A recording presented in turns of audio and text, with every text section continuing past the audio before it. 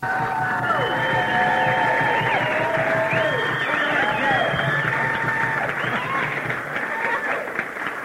real hillbilly I am. I'm as nervous as a hillbilly in front of a pay toilet right now, I'll tell you. Hell, my damn chair fell apart and Christine's clothes fell off, and I mean, it's starting off with a bang.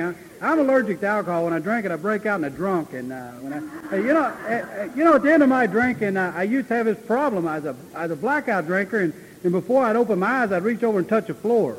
And, you know, if it's that cold concrete, I know that I'd had a bad night. And if it's that linoleum, maybe not too bad. And if it's that carpet, man, I'd open my eyes right away and jump up out of bed, and then I'd run to the window because, see, if I run to the window and I looked out the window and my car was there, that's a spiritual awakening. And if the fenders were on it, I'd really done good, boy. You know, not stuck in the trunk like hillbillies do. You know, well, I tell you what, we're going to rock and roll through this thing tonight and have us a party. This is going to be fun, I'm telling you. You know, I sitting there, you know, sharing experience, strength, and hope before the meeting, and my lovely cheerleaders here, Noreen had went on my first 12-step call with me, and we was sharing, and you know, John Daly, Tony, the Daly boys, Tony here's doing a wonderful job. He's just a cheeseburger short of a fun meal, and you know, good old boy though, good old boy. And then you got the other Daly, John Daly, and he's sales. He travels a lot, and he was traveling through town, and he stopped at a golf course, a country club. He's going to play a few rounds of golf, and he's down in the locker room there. He played a few rounds of golf, and he's down there taking a shower, and some hillbilly comes through and stole his clothes while he was taking a shower, and he comes out, and all he's got's a little face towel. So John don't know what to do with this face towel because across the golf course is his car. And in his car, he's got to change the clothes. So he can put the face towel up here and put the face towel down here, and, well, nobody knows him, but anyway, John chooses to put the face towel over his face, and he goes running for his car across the golf course, streaking. And the sad part about this deal was is we had Noreen, Liz, and Pam sitting out in the they was having cocktails. And as he come running across the golf course, well, you know, Pam had a few cocktails, just a couple, and she said, well, that's not my husband. And John goes on around the corner there. Well, then Noreen sees him and says, it's not my husband. And Liz, she'd had about 4 cocktails, and Liz says, hell, he don't even belong to the country club. Yeah. You go, girl.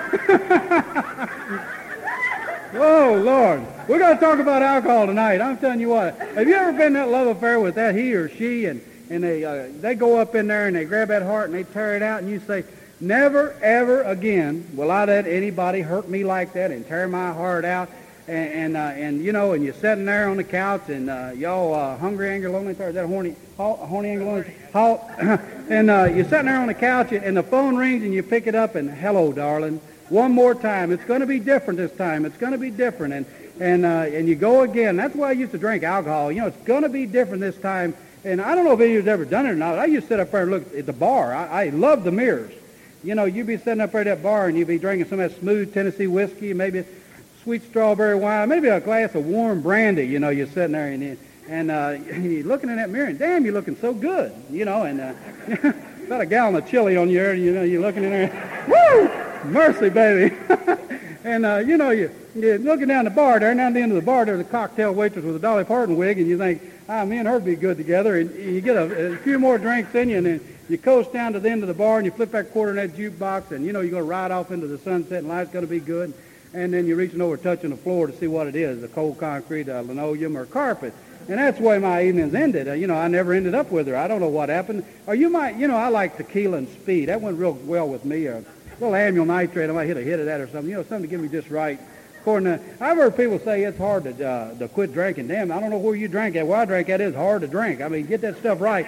You know, you stand there, you're looking at that mirror, and you're doing that old tequila, and you're eating that speed, and you're looking in that mirror, and you become about 10 foot tall and bulletproof. And you say, boy, I'm right tonight. I'm going to kill these. So you're looking at the mirror, oh, God, dear, you know, 130-pound ringing wet, but you're going to whip the bar. You're going to clean it up here. And then you reach over, and you're touching the floor again, and here we go again, boy. You know, I remember my first drink of alcohol. My dad was a great big old John Wayne farmer, and he run about 1,400 head of cattle.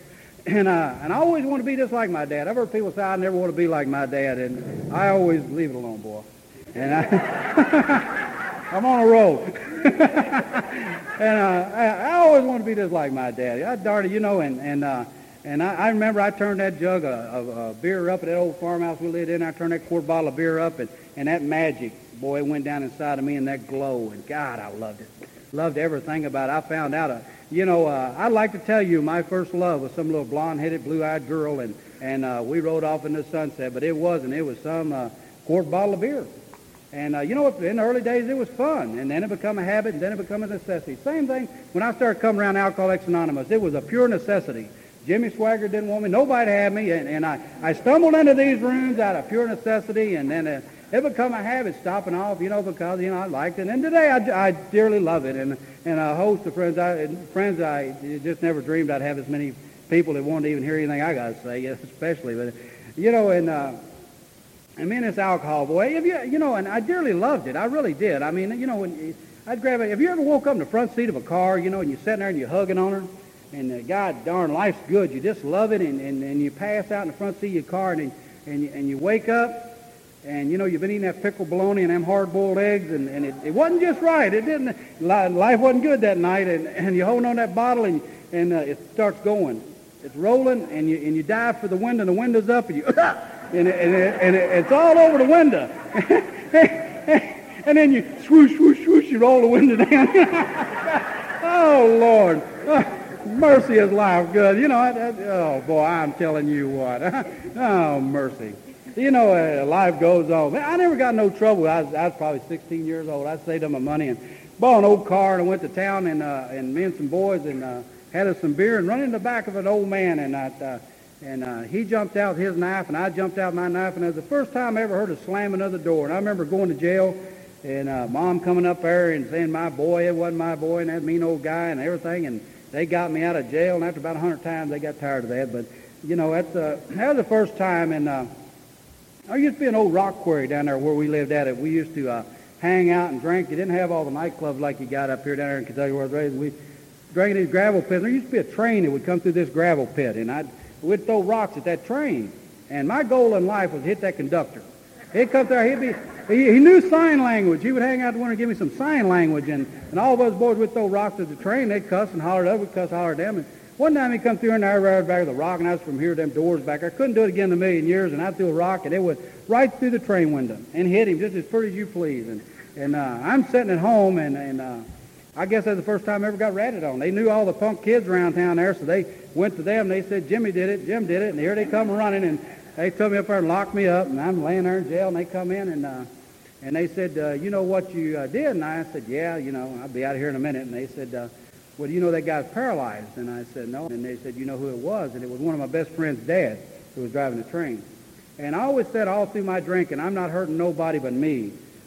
So, let me drink and let me have fun. I'm not hurting there. I've already injured somebody with my drinking in my early teens growing up. And it just never got no better. The trouble just kept on coming to me. There used to be a bunch of boys that run around town there that was older than me, and they all had nice cars, and they all dressed nice and looked good, and they slept all day and run all night. And I wanted to be just like them when I growed up. And I started running around Burleson, and y'all never forget it. The first truck I ever stole, me and Buddy Marion, we stole a truck to go strip a car, and my brother just come in from Vietnam, and he was in Fort Knox, and we stole this truck to go strip this car, and we're over and we're stripping this car, and we're doing a hell of a job. I mean, we done had this thing down on the rims, and life was good, and was loading the truck up, and it run out of gas. And we're sitting there with stolen truck, stolen car, and here comes some headlights, and it was my brother, and my brother is older brother, has always been there for me, and just a fine fella, and he didn't want no part of it. He took us to get some gas. That was the first incident. With these boys I was running with, that's how they dressed nice and looked good and drove hot rod cars. They was thieves. And what they would do is they'd come to Ohio and Indiana and Tennessee, wherever, and steal cars, and we'd take them up creek beds or up the road somewhere and steal the parts and sell them and use the parts on our cars. And it worked out pretty good, but it's against the law. And no matter how exciting it is driving when you get shot at, it's against the law. And so that career was short. That was very short. I remember we was up an old creek bed down there, and I heard rustle in the bushes, and I guess that's the first time somebody shot at me and wanted to kill me, and a tree exploded by my head, and and I knew they wanted to kill us, and we swam the river. And anyway, they caught up with us because they knew who we were. And we go to court, and the other boys were older than me, and I wasn't 18 yet. And they told them boys to, where they were going and where they did go, and they went to penitentiary. And they told me that if I didn't pack a duffel bag and leave the state of Kentucky with 5 years probation, where I was going. So I packed my duffel bag and left the state of Kentucky. And I had a brother who lived in Cincinnati, my older brother. And I remember leaving to Kentucky, and my drinking was so bad, and my mother told me, said, Jim, if you don't quit coming around me drinking, I'm going to kill myself. And I remember the district attorney put his hand on my shoulder and said, son, if you ever come back, we're going to lock you up for a long time. And that's how I left the state of Kentucky and moved into my brother's basement. I was living with him, and I behaved real good for a little while. And I got a real good job. I was fortunate. I got a real good job. I worked there for 19 years. I paid good money and lived in his basement. We'd go to work, and after work, we'd pick up some beer, and we'd go home and drink the beer, and life was good. Until one day I was working on this assembly line, and a guy beside me said, Jim, would you like to go out and have a drink after work? Now, have you heard them idiots that said, let's have a drink, and they take a drink, and, I'm starting to feel it, I better quit, and, fool, I'm starting to feel I'm going to drink, Idiot. I love it, like a little pig at slop. I was always the first one at the trough, too. And I bellied out. We went over that bar, and I'll never forget it. We kicked that door open, boy, and that smoke, and I tell you what, and them dim lights, and that music playing, and the honeys a dancing, and I thought I died and went to heaven. The magic is back again. I tell you what, I found the treasures of heaven right here. And I belly up to the bar, and the damnedest thing happened to me is I woke up in a dog cage over in Norwood. It had a split log for a pillow, and they called it a jail. I said, well, amazing. They got them in Cincinnati, don't they? Well, anyway, that thing was going, and I was just getting in trouble. I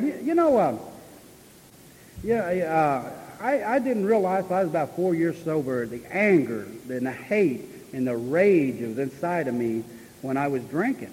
And it's like, you set a glass of water up here and just let it sit there, it's going to get stale. But if you pour a little bit of that water out and put a little bit of fresh in, that glass of water will last forever. And that's why I'm up here talking tonight. I'm going to dump a little bit of old sick Jim out, let a little bit of God in, and I think I can stay sober another day. And that's the way it happens. It's one alcoholic working with another. That's the way it all started. You got one hand reaching for the drunk and the other hand reaching for God, and you can't drink. Your hands are tied up. And that's what it's about. We can philosophize and do everything we want to do, but let's keep it simple. And I see people, I sit in meeting, I see them, they got the big book, and their knuckles are white, and they just clenching onto that bad boy, and they say, oh, my God, I'm going to work, I'm going to do this. And then when they talk about working, it scares me to death. I'm not into work. I don't like working today. I'm telling you, I'm lazy. What I found out is I got to running with a bunch of suckers in AA that like to be happy. They laugh, they cut up, and they have fun with their clothes on. I mean, grant you, when I got sober, I knew for a fact that all of my ups and downs were not going to be under the covers. I knew there was going to be some bad times. It's like a heartbeat, it goes up and down. When that bad boy levels out, you're dead, So, that's life. That has nothing to do with drinking, really, I don't know. But, I love them bars. I swear I did. And them honky-tonk angels, I knew one of them would turn my world around, or at least rock it, I was up there one of these queens. I was in a Dewdrop Inn up there, and she was dancing, and I remember telling her, I said, you know what you do? You tell them, you want all the old country line, whatever you got to tell them to get them where you want them. And I was buying her them drinks and feeding her all that garbage and told her if I was a jukebox and you was a record, I'd play you all night long, baby. And, I'm going to kidnap you, honey. Where you like it, huh? It worked. We woke up in Jellicoe, Tennessee. Don't get me there. You girls don't know how bad you were. Yeah, I tell you, woke up and looked at me, then you knew how bad you were. Woo! But I did. I kidnapped that girl, took her hostage, and we woke up down in Jellicoe, Tennessee, and I looked at her, and she looked at me, and I said, where are we at, and what are we doing? And she said, we're getting married, and I said, we're going home. Long drive back to Cincinnati, but we made it. We made it in one piece. One of my number of incidents in my blackout drinking that I did, but my drinking was getting pretty bad. And this anger and rage, it was inside of me. And I was sitting down the Oak Street, a clubhouse at the Friday Night Brain Damage group is my home group. And you never guessed that, would you? But I was hanging out down there at the clubhouse one time, and I was sitting there like an old big bullfrog up there at the table all humped up. And my sponsor came in, and he said, who in the world are you mad at, boy? And nobody. And that's when they started working on me, and I'll never forget it. They made me this stupid stuff. You know, I prayed all the time. I really did. I was very spiritual. I mean, I don't know about you guys, but I've sat in front of that commode many a times. Oh, God, get me out of this. I'll never do it again. Or, you're going, oh, God, I hope she ain't there. She's going to hurt me. Yeah, boy. Yeah, that's life in a big city. You know, we rock and roll down this thing here, boy. I'm telling you what, life, it's good. Life's good today. But, and I was sitting there, and they started working on me, and they said, Jim, you know how to pray? You know, and I told them how to pray. And they said, when you get home tonight, you know, you take your boots off, and you stick them up under the bed, and you say, God, thank you for day's sobriety. And then when you get up in the morning, you get on your knees, you pull them boots out under your bed, and you say, God, help me through another day's sobriety. And that's how I learned to pray. And and it was very sincere when I did it. And I hated myself. I was sitting there humped up like a big toad frog there at that meeting was because I hated myself. I was mad at the world, but it was me. I hated. It wasn't nobody else. I used to think when I'd sit in them bars and fight and kick and gouge, it was me. You know, I thought everybody's being mean to me, and it wasn't. It was me. And I remember they used to make me look in the mirror and say, Jim, I love you. Oh, God. That was bad. They said, we want you to look at them dead eyes. And I remember looking in that mirror, and I say, Jim, I love you. And I'd go home, and, you know, finally my sponsor was giving a lead one time, and he said, you know, I told Jim to start looking in the mirror and say, Jim, I love you. And he said, finally he learned to love himself. Now I can't keep his hands off himself. You know, it's very true that sponsors, they need us. Sponsors need us.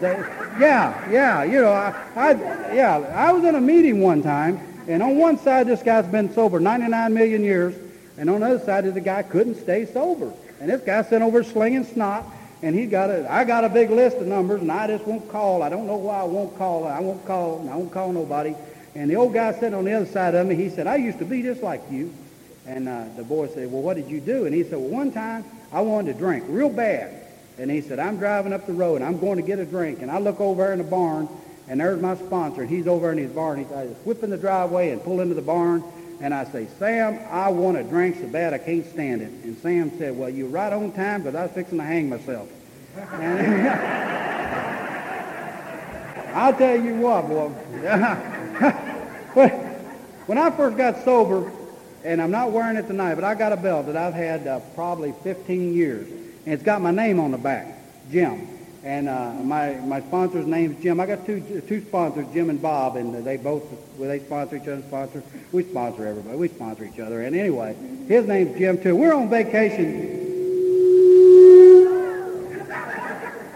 You like that? No kidding. You like that, huh? Woo! But anyway, we're on vacation down in Gatlinburg, and we're going up the street, and they got these belts hanging there. And Jim says, I want you to buy a belt with your name on it. And I get a belt, and it's Jim, and I put it on. I said, now, why did I do that? And he said, so when you get your head out of your ass, you know who you are. Wait. He gets a belt with Jim on it. His name's Jim. He puts it on. I said, I got this sucker. And I said, now, what'd you do that? And he said, so when you get your head out of my ass, you know who I am.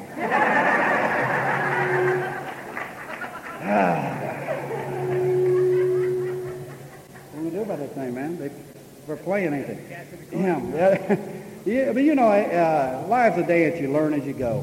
And sometimes you lead and sometimes you follow. And I tell you what, I don't know where this lead's going tonight, but I hope one of you stays sober because that's why I'm here tonight, so I'll stay sober another day. But you know, with my drinking and the anger and the rage, and I remember one time I was in a parking garage, and a bunch of us was in this garage, and we got in this vicious fight, and this guy ducked, and I knocked my buddy's brains out. He had to have a steel plate put in his head, and the guy that ducked, we held him down and cut his throat, and we was cutting his throat, and he was bleeding all over the parking lot, and the police came in, and they're holding me down, and they pump a shotgun in my face, and the dog slobbered on me, and they said, if you move, we're going to kill you, son. And I kept jerking and moving because I wanted to die, and that's the way the end of my drinking was I was suicidal. I wanted to die. I didn't want to live no longer because alcohol had raped me of my life. But my drinking, my brother had a house, a dog, a cat, a wife, kids, and life was good. Life was good. And I thought, well, now maybe if I tried that, maybe my life would turn around. These are the methods I tried. And so I go find a wife, and wife number one. Oh, boy. Anyway, I found this girl, a beautiful lady. She's 16 years old, and don't ask me how old I was. 20, I think. But anyway, we started dating, and her dad told me, he said, if you come around until she's 18 years old, you can have her. Well, now we had the perfect relationship because she's 16 years old, and I had to have her back home by 11 o'clock. So we could go out all day and run around and party and have fun, and then I could drop her off at 11 o'clock, and I could stay out drunk all night, and they thought I was a good old boy. And it's worked out pretty good. And she turned 18, and we did get married. And life was good. I celebrated. I'd gone 2 or 3 days, and I come back, she's mad. I don't know what. Bad attitude, you know. I said, well, I know the problem here. We got an issue. We'll get some tissues and take care of this issue. And so what we done is we got a little ranch house. We moved in that little ranch house, and I celebrated and gone 3 or 4 days, come home. She's mad again. I can't make this damn woman happy. And I don't think she understands why I'm out, celebrating. And so I said, me and you and the mailman, we'll get a baby boy. That'll work. And we had a baby boy, Jamie, and I celebrate. She got mad again. And I said, well, shit.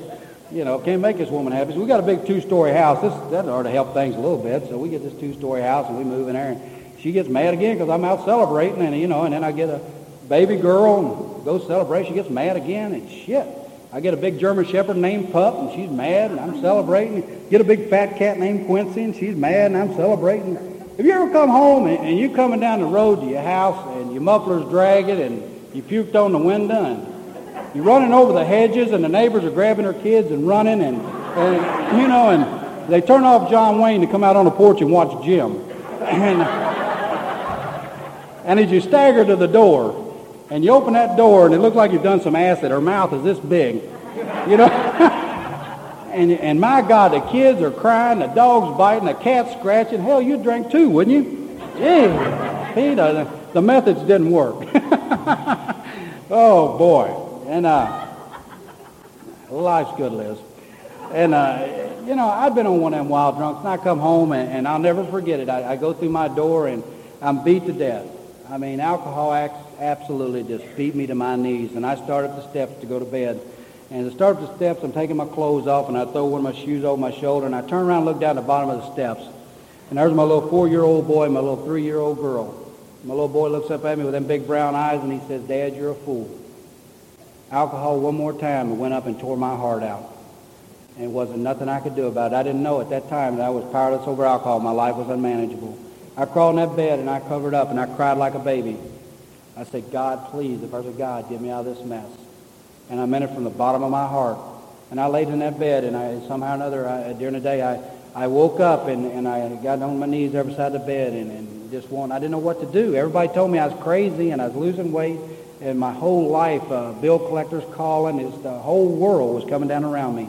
And, when you lose respect of a 3-year-old and a 4-year-old child, that's bad. That's bad. But that's where it took me to the depths of hell. My mother didn't want me around me. My family didn't want to even drink with me. And, you can't get the drunks to drink with you. That's bad. Oh, Lord. But anyway, I opened the phone book, and I was going to call a psych ward because they didn't have all the commercials on TV back then that, dial a cab and we'll come and get yours. We'll take you over here, and $20,000 later you'll be fine and dandy. It pretty much wasn't none of the commercials on or nothing. And so I opened the phone book, and there it was, Alcoholics Anonymous. I mean, and I guess God had answered my prayers, and I dialed down at Oak Street. Just before they had intergroup in the clubhouse down there in Imogene, a lady answered it, and she said, I have a gentleman call you right back and talk to you. And she did her job. Imogene done a wonderful job. She got a gentleman. He called me right back out of an old payphone booth down there at Oak Street. And I'm sitting there, and he said he was good at his job. He knew what he was doing. He said, Jim, I'll be down to pick you up at 8 o'clock. He said, we're going to an 8:30 meeting. And I said, okay. So I'm sitting there, and I'm just nervous. My God. I mean, I had these visions of a big white Cadillac. Not no Volkswagen, a Cadillac with Alcoholics Anonymous wrote down the side of it. What in the world are my neighbors going to think? Scare me to death. And I'm just waiting for this deal to happen, boy. And in the meantime, though, I'm a con. Now, wait a minute. I know who to call to borrow money, and I know who to call to get this novel back. I know who to call. And so I call her. And I say, hon. And she says, what? And I said, guess what? And she said, what? And I said, I think I got a drinking problem. And she said, no shit. Yeah. We're always the last to know. And anyway, I'm sitting at home, boy, and here an old pickup truck pulls up out front, and God, I'm nervous. Because see, my house is like a police station. Just drunks coming and going, and, you know, I'd be at the bar, and, hey, let me buy you a beer, come down to the house later on, we'll move refrigerators. You know, weird people coming in now. And so I got to get rid of this idiot. This idiot in the T-shirt and a pickup truck, I got to get him out of here before the big guy gets there. And he walks up, he is the big guy. And we ride down to Oak Street, and he's talking like I'm talking tonight, and he's telling me all these stories. And I thought, man, if I get as bad as you, I'll quit too, you know. And he set me down the back road down at Oak Street and bought me a big book I still have today, and he wrote in it and a few nice things. And he said one thing, keep coming back. And I did. For 5 months, I'd go religiously. And I'd sit in the back row and put the cotton in my ears and sit there, and then I'd run over to the bar after the meeting and drink Cokes and impress the hell out of everybody. I said, look at Jim go. And that's where I was. And needless to say, if you don't use the tools that you're given in Alcoholics Anonymous, you'll drink again. The old Jim will drink again. I do believe that for a fact. And I believe the time and place will present itself. The only thing between me and that drink is God. And when all else fails, work with another drunk. These are things I believe. But anyway, I drank again. 5 months sober, 5 months dry, and the bill collector's off my back. I'd built a garage and built a car, and the mean old wicked woman was on my back, the kids, and life was good. And I drank for 3 weeks. I went back out for 3 weeks. The first week, I was doing burnouts over in the middle of Norwood, and that GTO I'd restored, and it's against the law. They locked me up. The second week, I'm hitchhiking from Frankfort, Kentucky to Lexington, Kentucky, with covered in blood, not knowing how I got there. The third week of drinking, I was in Norwood, and I hadn't bathed, and I was nasty, and wanting to die. And wanted to die because I'd had a taste of the good life. And when they say you'll be amazed before we're halfway through, that's very true. And I jump in my car, and I load a cooler up with beer, and I go over and get me one of them honky-tonk Angels, and I draw all my money out of the bank, and I shoot off down the expressway, and as I cross the bridge coming out of Cincinnati and Kentucky, the awfulest thing happened to me, a moment of clarity. Will this cooler of beer last till Lexington? And I pulled over a cork and bottle. That didn't take but a second to figure that one out. I got me 4 gallons of wine. T.J. Swan, easy night. I take off down the road, boy. It's party time for the kids. Party time for the kids. And we're down there. We got this mudslide down there. You may ask my brother about it. We used to, when we were kids, and it shoots you way out in the river, and ropes you swing off of trees out in the river and everything, and you know, river rats, I guess. And I took us, and I was sitting there, and I looked at her, and she looked at me, and we got some poison ivy, and we had mud all over us. We was nasty looking, and I thought, well, we'll take care of half of this issue. And I put a gallon of wine between her legs and give her a push, and she shoots out that mudslide out in the river, and she's bobbing up and down, drowning. And I look at my brother. He's up in a tree over there. He's on vacation from penitentiary, and I said, sorry, Billy. My brother and my mother's here. Got to keep this thing honest. I look up at Billy. I said, Billy, what do you think? You think I ought to get her out of there? And he said, nah, let her drown. And she's drowning, and my buddy Mike, he'd been in a car wreck, and the hood had come through and messed his arm up, and he was on some good medication. So he jumped on the mudslide after her. Boy, out there he goes, and they collide, and they both bobbing up and down, drowning. I said, well, shit. You know, so I go to my spiritual advisor again, and he says, hell, I like Mike. Let's get him out of there. So we pull him out, and me and the old girl climb over the little rock wall there. We climb on this rock wall, and we lay in there, and in the mud, the blood, and the beer, and nasty, and God darn, I tell you what, I guess I was probably weighing 140 pounds back then or something, wringing wet and nasty, and I'm laying there on that rock wall, and I wake up the next morning, and the sun just beating down through the trees, just a beautiful, beautiful day, and I look over at her, and she looks at me, and in the 12 and 12, it talks about the key to the door is faith and willingness, and you get through the door, and once you get through that door, I think you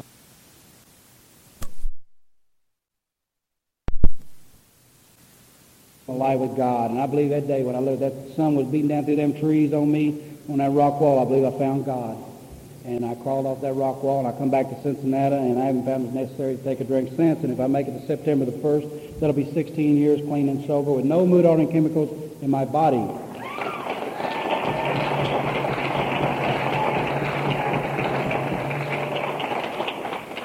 And I got back, and I washed under my arms and everything, and I went back down to Oak Street, and I kicked the door open, and I was there to get sober. And boy, old Bill Brady and Jim, and there's just a lot of people, Noreen, and all of my friends were there waiting on me.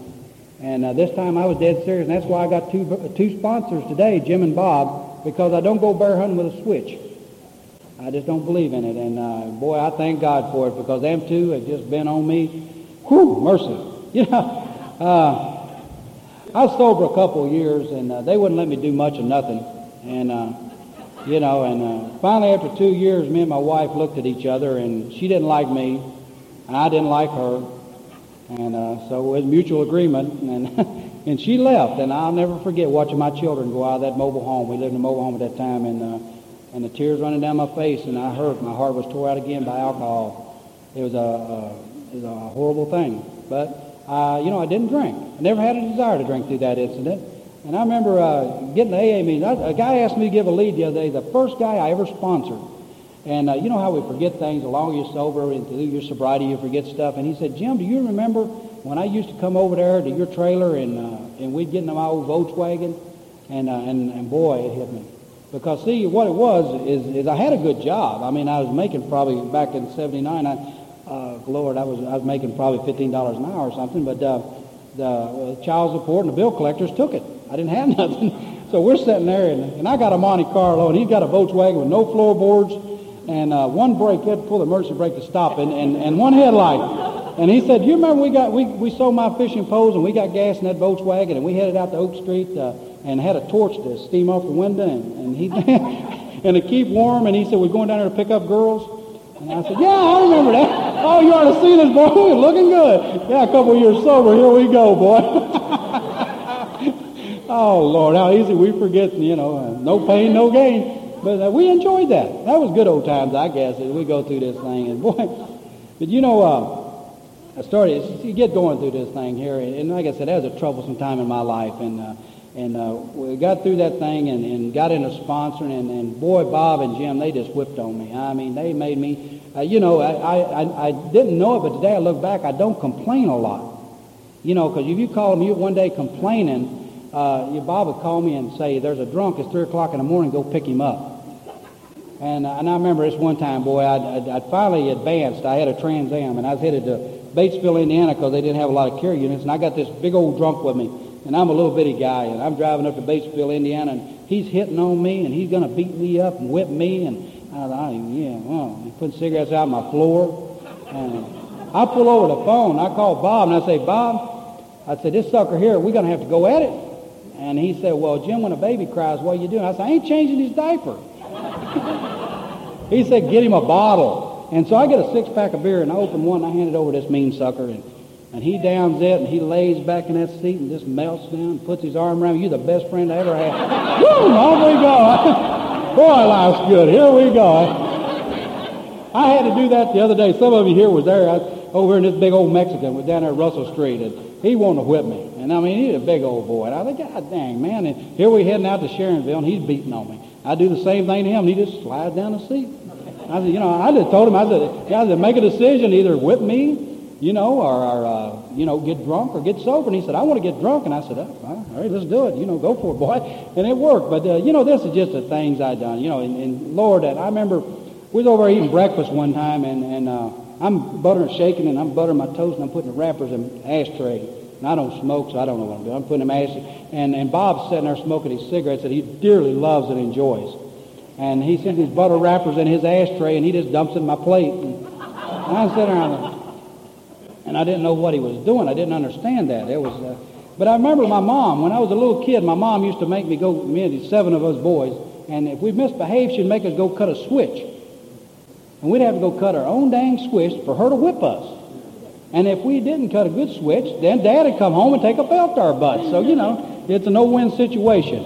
But Bob was trying to teach me a little respect that I'd forgotten when I was a kid. And I was really mad at him till one day my brother got blew up in Japan, and 95% of his body was third-degree burns. And from his ankles up was all completely burned. And I'm down there, I ride with my brothers all down to Texas. They fly, 40 Marines, they fly into Texas, and I'm down there, we ride down there in a van, and they're drinking beer, and I get down there, and I'm down there, and my brother is just horrible looking. I mean, he's burnt to death, and I'm crying, and I call my sponsor, and I said, I really want to drink. I really want to drink bad. And he said, can you wait a couple hours? And I said, well, yeah. He said, I'll be right there. You don't have to drink. Wow, the man that put the ashes in my plate would drive around the country to save me. Amazing, just amazing the love that we find in this fellowship of Alcoholics Anonymous. You know, it just time after time, incidents like that has happened in my sobriety when, and I made that promise to God and my sponsor before I take that drink. I'd call my sponsor. My little niece, I was talking to her down at the family reunion here a couple months ago, and she had tried some of my mood-altering weeds. She was smoking some wacky tobacco, and I didn't know what to do. She was telling me about this, and I said, I'll tell you what you do. I said, every night you call me at 10 o'clock, and I said, now you promise me and God you'll call me every night at 10 o'clock, and I said, and don't drink or don't do drugs.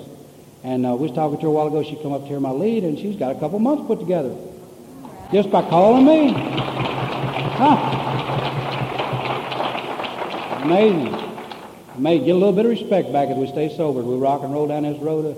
I tell you what, it's just absolutely amazing. I was laying on my couch one day, and just not doing nothing really special. I run around. I always got muscle shirts on. A lot of people paid to see this suit tonight. They didn't know I had one. I was laying on my couch, and the telephone rang. And I'd been going down to Kentucky on a regular basis and seeing my mom and taking her out to Dairy Queen and DQing her, and we'd walk up the street and do a little Walmarting and different things, and I didn't know anybody was even paid any attention to me. I wasn't doing nothing special. And the phone rang. I answered the phone, and the gentleman said, this is the district attorney down in Lawrenceburg, Kentucky. I thought, oh, my God, they found oh, boy. And he said, I got a builder down here, and he's got a bad drinking problem. And he said, I don't know what you're doing, but it's working. And he said, I wish you'd come down and talk to him. And that's the guy who told me to leave and never come back. You know, and I don't know. I don't know how it works. I really don't. I just know if you don't drink and you read a big book, you go to meetings, you probably won't get drunk. Not drinking is vitally important. And, you know, you keep going through this, and you know, after my divorce, I found a young lady, and we got married, and we was married 9 years in sobriety, and I thought it was a good marriage for at least 8 of them, and you know, it's wife number 2, and I inventoried this thing, and I inventoried this thing one time. I thought, what'd you get out of that? Well, when I met that lady, she had the prettiest little baby boy you ever seen in your life, and I adopted him, and he's 14 today, and I just dearly love him, and it was just, it's very special in my life today. And one thing is, I was married to her for 9 years, and I never cheated on her. Never looked at another woman. And my first wife, I was a dog, and she was a wonderful woman. So, you know, I found that I can be a good old boy when I want to be. As long as I don't drink. If I don't drink. So, you know, me and Paul Guthrie, we was talking about that earlier. You know, you got 2 dogs in your belly, a positive and a negative, and whichever you feed is going to get fat. And I try every day to feed the old fat dog, get that positive, just get him fat as I'm getting. And, you know, rolling on down there. After the wife number 2, I was sitting at home one night, and I was sitting there, and you know how you do at night. You sit there, and you need to be in a relationship. And I was sitting there, yeah, boy, I need to be in a relationship. I called my sponsor, and he tells me to get a grip on myself. And dirty-minded people, dirty mind, dirty mind. Everybody thinks you'll find the solution, don't you? Anyway, I had a talk with my sponsor about this, and the next night I'm going to a father-daughter dance with my daughter, and we're at this father-daughter dance, and I'm sitting over with all these old ugly men, and our daughter's out there dancing, and I dance with her, and God, she's so pretty. She's here tonight, beautiful little girl, and the reality hit me. I've got a relationship. Look at that beautiful girl and God. That's all I need. That's all I need. And look at my friends. I've got relationships. Tons of them. You know, it ain't what I thought. It's completely different from what I thought. But I got them. And I remember, you know, and me and my daughter, we used to horseback ride every evening. And we'd just follow deer and stuff. They couldn't smell you. And it was just a wonderful evenings we got to spend together and go together in my sobriety. And she found boys, and the horses left. And, you know, damn it.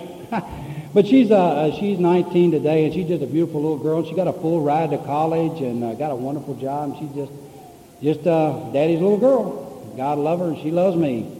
And, you know, little brown-eyed boy there, I tell you what, damn him. He got something in his tongue because of the earring. And, but, you know, we have respect for each other. We'd ride around today, and the other day we and him was sitting down talking, and I said, Jamie, do you really respect me? And he said, yes, I respect you. And he said, you know, I'm out here on the streets and stuff, and, you know, and I see a lot of people that are drunk and really needing help. And he said, I give all the drunks your phone number. God love him. Oh, Lord. Then here comes wife number 3. Yeah, I found her a Rule 62 last year.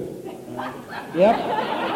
I sure did. They run us out of the pool. And she said, I'm in a relationship, but if I ever get out of it, I'll talk to you. And a month or so later, she got out of it, and I run into her over Chinese 4, and we got to talking, and I never let go. I didn't let go. She was on vacation 2 weeks, and I was with her every day at Sunlight Pool, run off to the Smoky Mountains, and I'll tell you what, like a little pig in the slop. I'm telling you, I love her. God damn. Yes, sir. Love that girl to death. And she, you know what? She had a little 9-year-old girl, too. And we done the Girl Scout thing, and we've done the, you know, the father-daughter bowling thing, and we went to Sunlight Pool and swimming the day before yesterday, and she thinks I'm great. She just thinks I'm great. You know what I'm trying to talk about? I'm trying to talk about respect. You know, you can't go down to Kmart on a blue light special and buy it. Be nice, but it don't happen. But I got my family here today with me, and they love me, and I love them. And, you know, my drinking had nothing to do with my family. I come from a very loving family, a very caring family. And it had nothing to do with them. It wasn't nothing to do with no child within. I jerked him out and spanked his ass years ago. Nothing to do with that. It had to do with Jim. It's Jim. I'm allergic to alcohol. When I drink it, I break out in a drunk.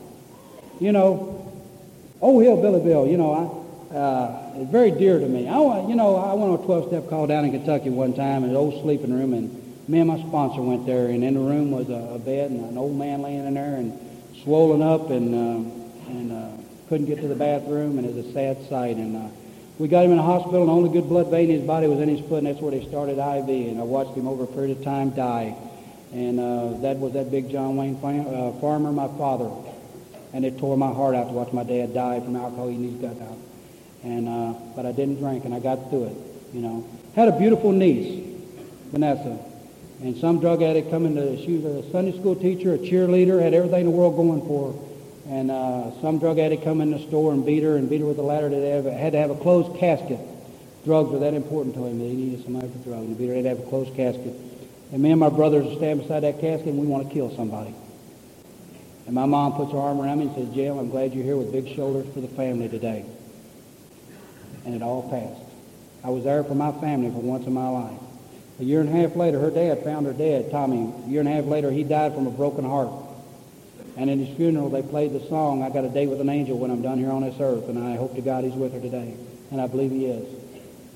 You know, but through all these times, I never had the desire to drink. All the time it was tearing my heart out, and I didn't have the desire to drink. Old Hillbilly Bill tells a story, and he told me one time, and he keeps it simple to me, and I tell his story in every one of my leads. It's about a sharecropper family down in Tennessee.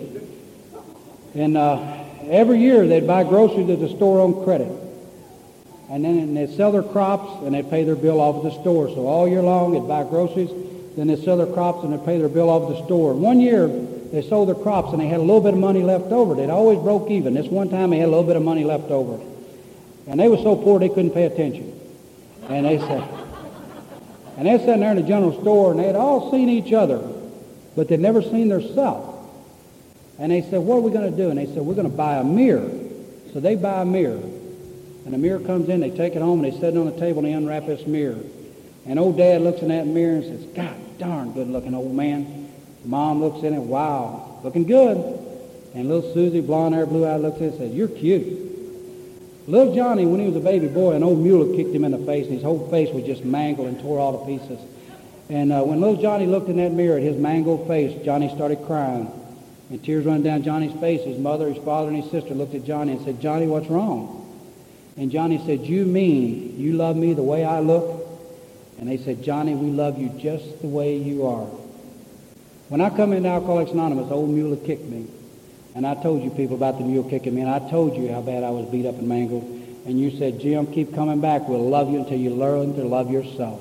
I would like to thank each and every one of you alcoholics for loving me back into loving myself. As my sponsor says at the end of his story, I'm not the man I want to be. I'm not the man I ought to be. But thank God I'm not the man I used to be. Love you all. Let's party.